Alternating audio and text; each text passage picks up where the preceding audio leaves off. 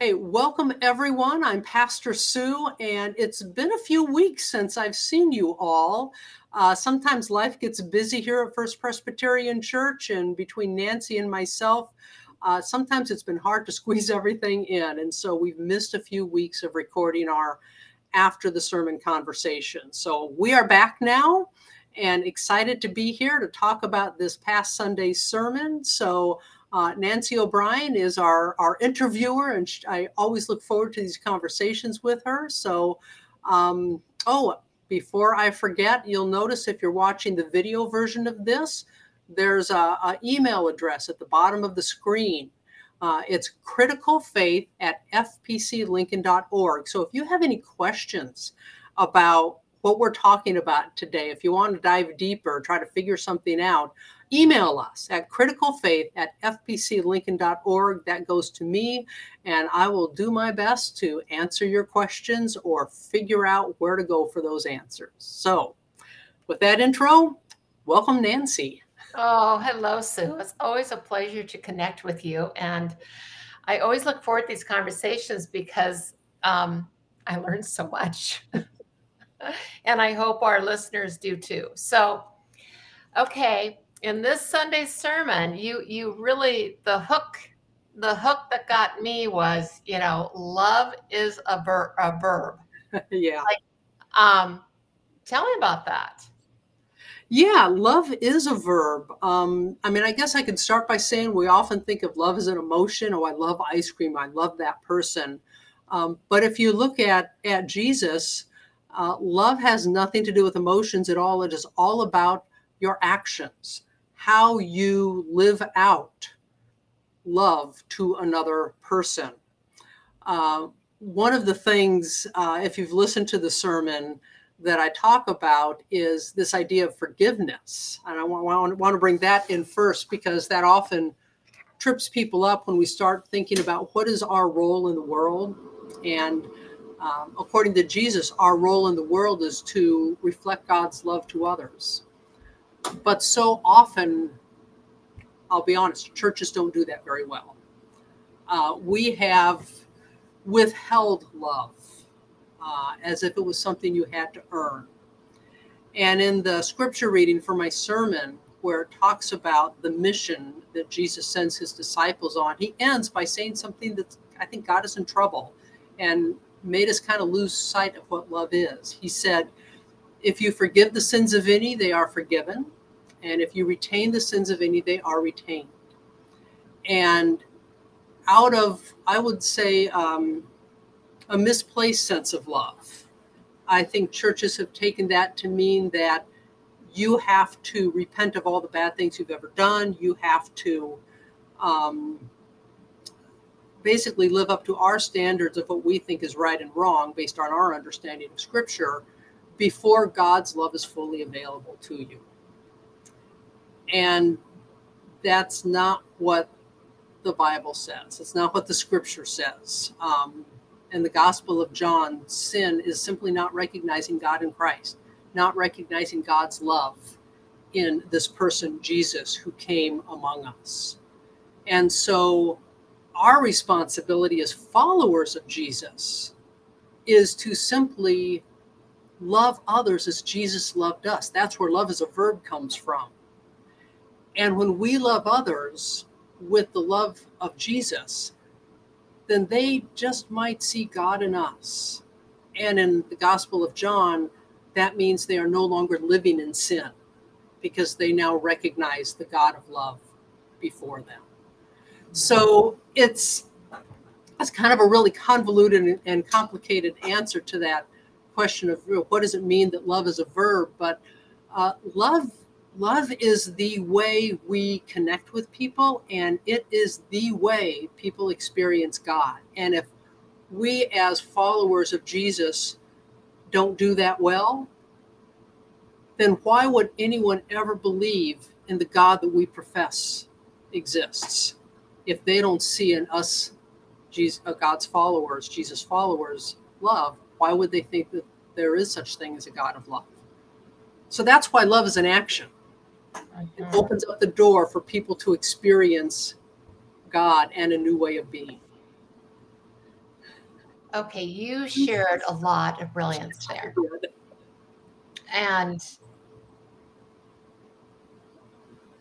I just want to kind of follow a couple of threads a little further if we could. At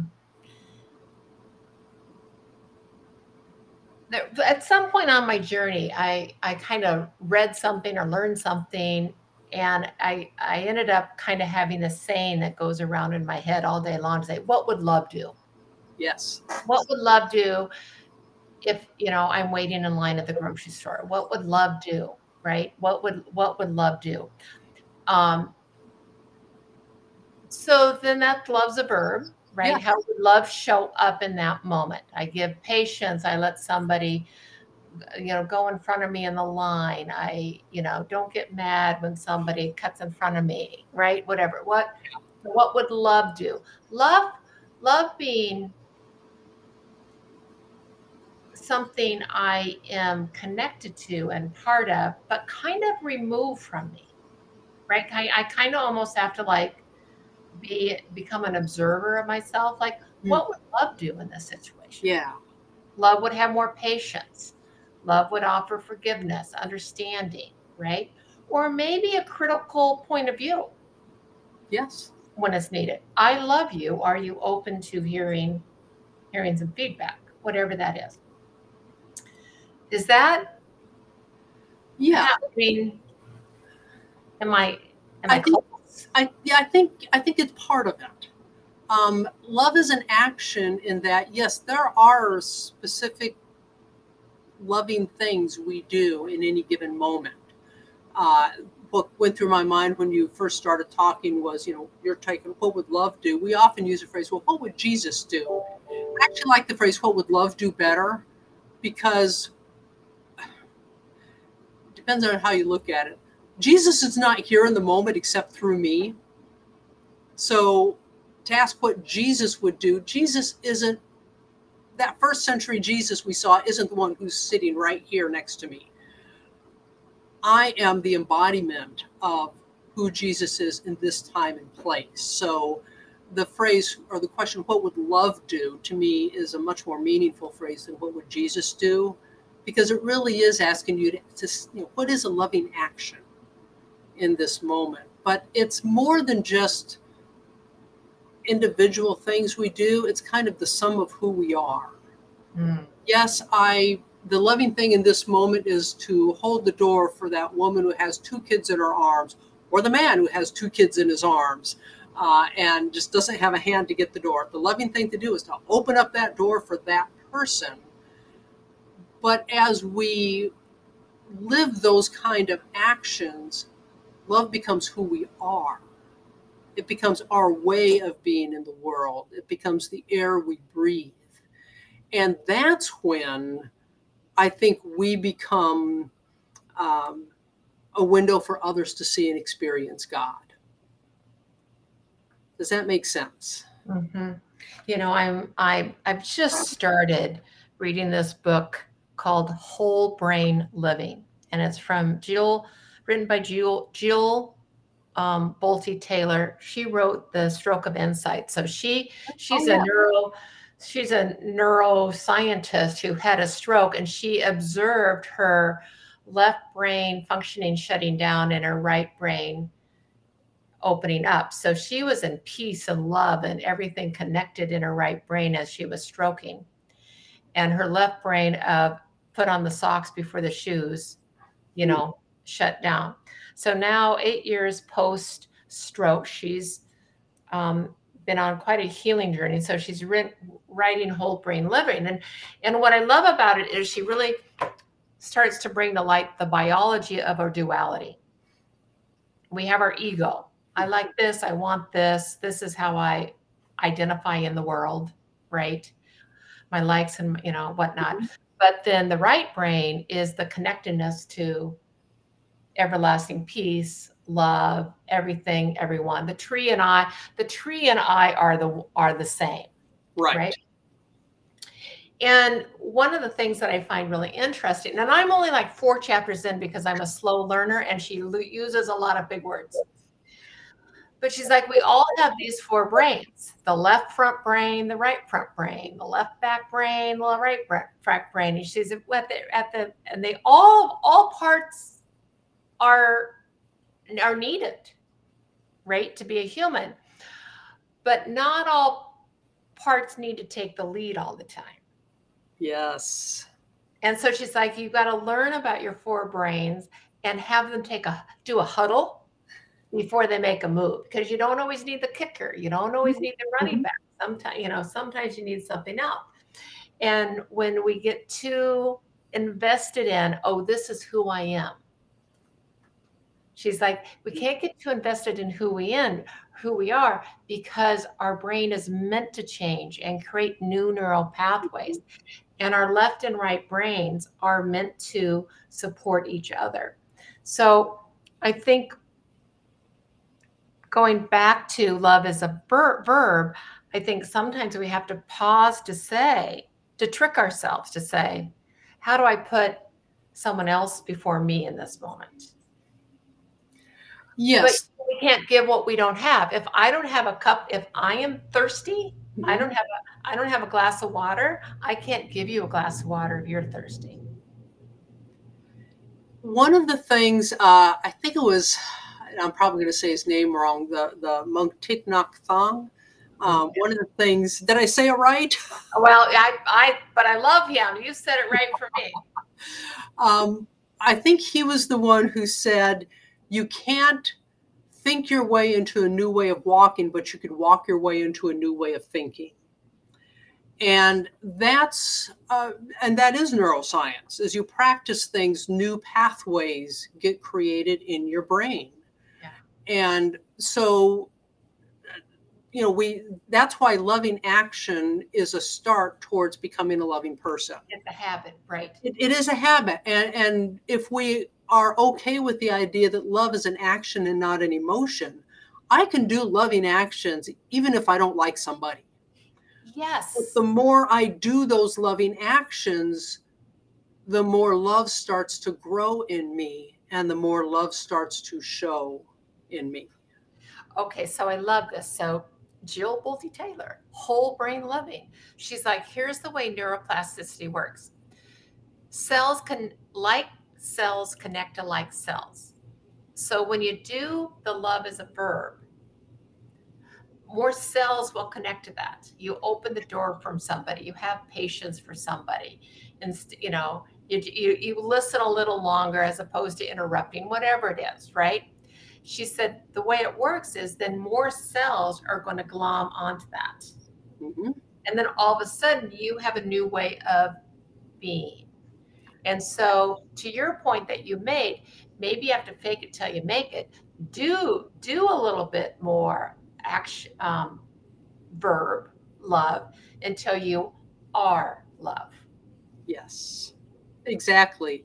There's a story I heard. I honestly don't know if it's true or not. Probably not. The best ones aren't. But it's about this couple. The woman had cancer and she was dying. But her husband wanted a divorce. The love had fallen out of the marriage and he wanted a divorce. And she got him to agree to wait 30 days before doing anything. But every morning he had to pick her up because she couldn't walk by herself, pick her up out of her bed and carry her downstairs, out to the front door, and then back in the front door as he did the day they were married. Every day for 30 days. And then she would give him a divorce without any contesting. And after 30 days, he had fallen back in love with her simply by taking that action every day. Yeah. And so, the more we do something, the more it becomes who we are, which goes for negative things as well, unfortunately. But that's why I think it's important to remember that you don't have to worry about the emotion when it comes to love. But it is, as you said earlier, what's the loving thing to do in this moment? And the more we do that, the more easier it becomes and the more we become love. And then I think we really are, in essence, opening that door for other people to experience God, because God is love. And I believe ultimately that's the source of of our ability to do these things. Mhm. Oh, I love that. So I have to share with you my good friend in college, Connie Delaney. She's the dean of the nursing school here at the University of Minnesota. She did a little soft launch of her book, Leading with Love, and it's interesting. She's going to do a digital twin of this book Mm-hmm. using AI. Okay. Other leaders lead with love. And throughout this book, she has different examples. She said, so for example, at the university, we never replace people, we fill positions. Mm-hmm. Yeah, Right. absolutely. So she has from her years of leading as a dean of the nursing school, she's got lots of examples. But she ends her book with this. She goes, L.R. Nost wrote, "Don't be don't be dismayed by the brokenness of the world. Mm-hmm. All things break. Yes, All things can be mended, not with time, as they say, but with intention. So go, love intentionally, extravagantly, unconditionally. The broken world waits in the darkness for the light that is you." absolutely. I've always loved that quote. One of the one of the things that's been important to me is I think in my own life about how do I live a life of love is to be aware, be intentional about language. Um, there's a book, and I'm terrible at remembering author names, but the book's called Nonviolent Communication. And it reminds us even how our language can be dehumanizing, even when we don't intend it to be. Just like what you said, from your friend, it's like they don't replace people, they replace or they fill positions. Replacing people's that diminishes another person. That's not the loving thing to do or to even speak that way. And so it's made me a little bit more conscious of my own language and how loving is my language to someone else. Mhm.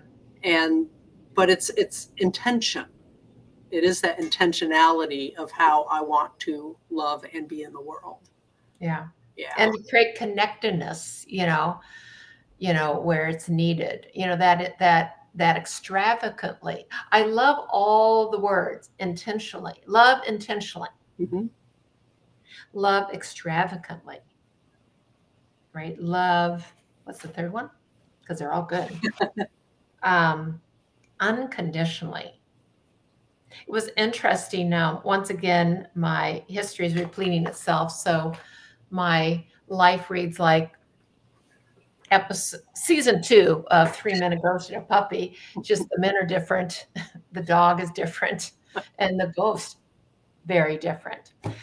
Um, but it was interesting because the older gentleman was like, "Don't you believe in suffering?" And I'm like, no, not at all." But he was raised with, in a very evangelical home, and whatever. And it was like, well, why do you believe in suffering? You know, and then later on, it's like, don't you think money's bad? I'm like, no, I think money rocks. You know, but But it's so interesting because in those ways, I'm loving extravagantly with him. Tell me more. Why do you think suffering's so good? And will you listen to me, you know, and share with you why not so much? Not so much. my question would be, what do you mean by believe in suffering? Because I never know what people mean when they say things like that. I know. And I know I went there with him. It was interesting because I went there with him. He said, well, you're supposed to give to the point that you don't have any. I'm like, I don't know. I'm kind of with Buddha on this one. I don't think so. because you can't give what you don't have. Right, right. So getting back to where we were to start with, the more we love with action, the more it actually fills us up. Yeah. It does. And by, conversely, the more we live in ways that are not loving, the more it depletes us. Mm. So the simple act of being that conduit through which God's love flows, whether in the individual action or hopefully eventually as we become more love ourselves, by living intentionally that way, we fill our own cup, and then we have more to give others, and then others begin to experience that love in new ways when it isn't just an action, when it comes from our heart. Mm-hmm. And I believe that's then when they can see God and they can see a new way of life opening for them. Mm-hmm. And that's what I believe we are called to do. Mm-hmm. Oh, I love it. Oh, Sue, I could spend hours I know. in these conversations. We'll let our audience go. We'll let you go too as well. But thank you so much for just, diving in a little deeper with me. I appreciate it. And I know our audience does too. Absolutely. And again, thanks everyone for joining us. If you have any questions, you can email us at criticalfaith@fpclincoln.org. And thank you so much for joining us.